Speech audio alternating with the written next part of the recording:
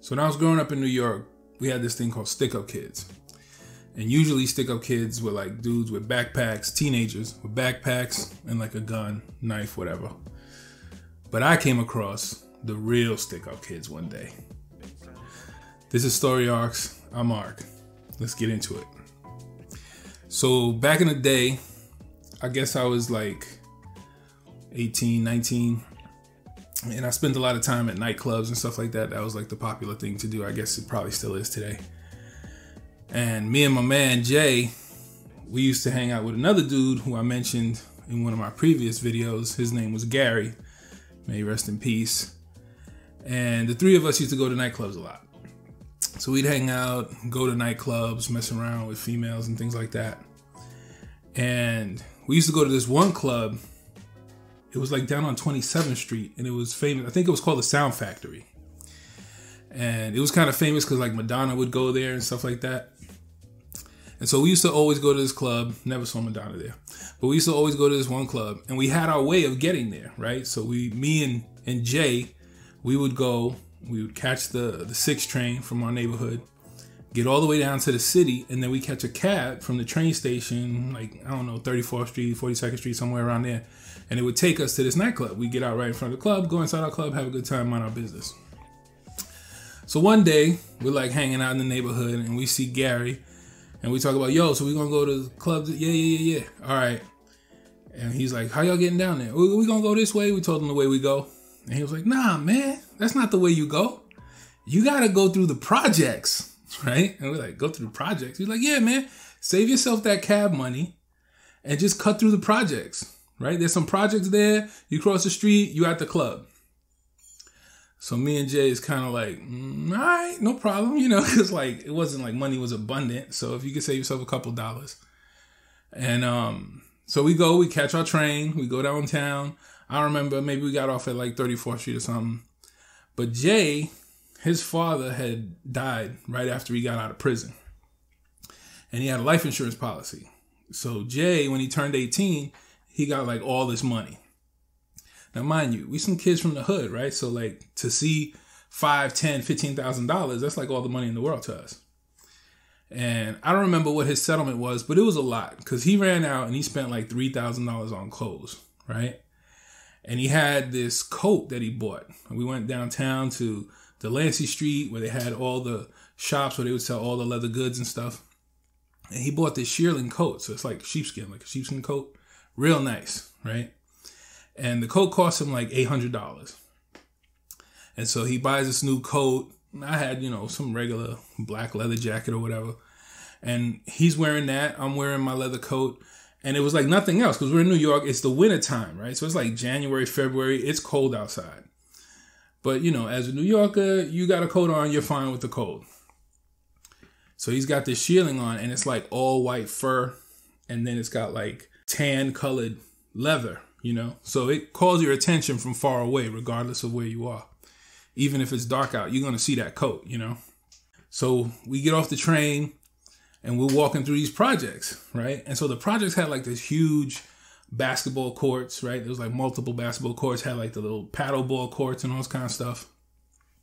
And we're walking and when you grow up in the hood, you're constantly seeing acts of violence, what the danger signs are, you know what I mean? So you kind of get like a spidey sense about trouble. At least I did. And as we're walking, I get this feeling like somebody's following us, right?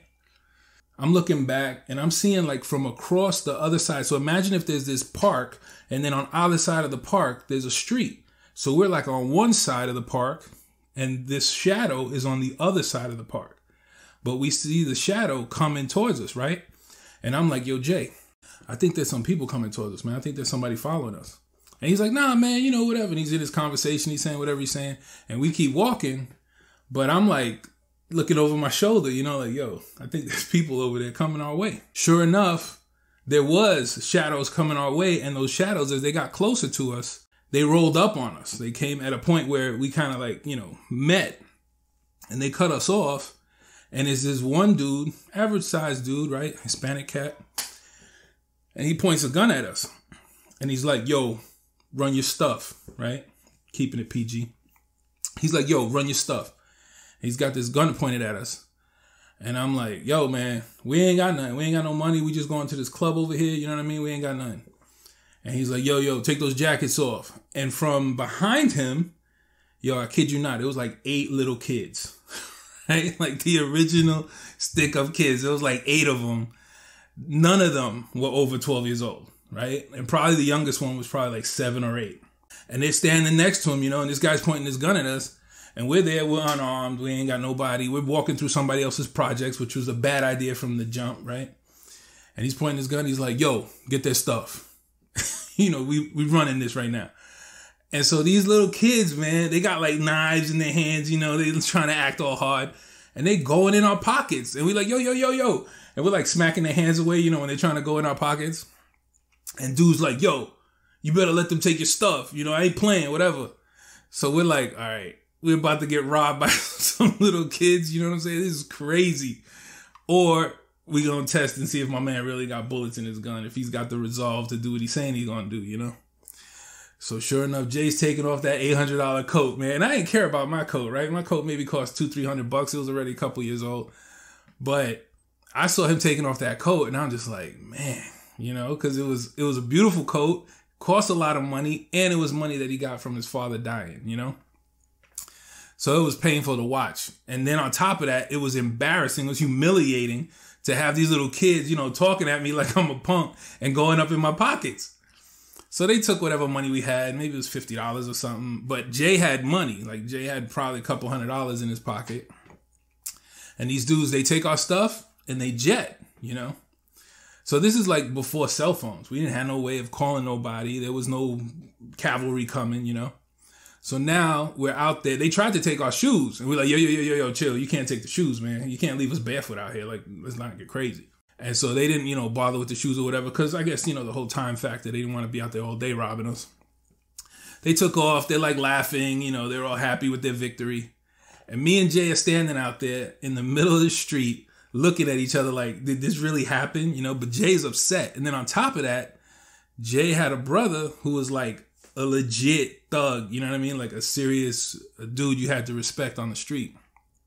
So now he had to go home and tell his brother that he got robbed. But of course he wasn't going to tell him that he got robbed by a bunch of little kids, but he was going to have to tell him that he got robbed. And then his brother was going to want to come down to Manhattan from the Bronx and be looking to shoot people. You know what I mean?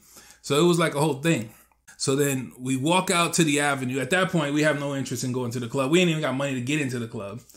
And it's probably like 15 degrees outside, so we're freezing. And I remember having just a button-down shirt and my slacks on, right? And no t-shirt, not even a t-shirt underneath my shirt. So I'm freezing. And we see this cop car. We're like flagging down the cop car, right? So now imagine, you got these 2 Puerto Rican kids flagging down the cop car. Inside the cop car, a bunch of white dudes. And they look at us like, yeah, can we help you? And we're like, yo, we just got robbed. You know, we're cold, blah, blah, blah. They're like, yeah. You got robbed where? Right here? And we're like, yeah. They're like, okay, that's this precinct up this way. And then they just drove off. They just left us there. You know what I mean? And I was like, oh, this is crazy. So then me and Jay had to walk like a mile and a half to go to where they told us that this precinct was. We get to the precinct. And we go to like the desk sergeant. And we're like, yo, we just got robbed. And they're like, where'd you get robbed at? And we tell them, oh, it was down here, you know, whatever. 28th Street, 27th Street, like 27th and 11th, this and that. And they're like, yeah. There's like, no, that's the other precinct, which was the precinct that was on the cop cars of the dudes who didn't choose to help us, you know? So long story short, when people think about, you know, the interactions that people from the hood have with police and how there's no trust, these are part of the reasons why, you know what I mean? And so we walk out there freezing. We get to the police precinct. We tell them what happened. They're like, look, we can give you a token so you can get back on the train and go home. And we were like, all right, fine. So they get a cop and he takes us down to the train station, puts us on the train, and we went home in shame.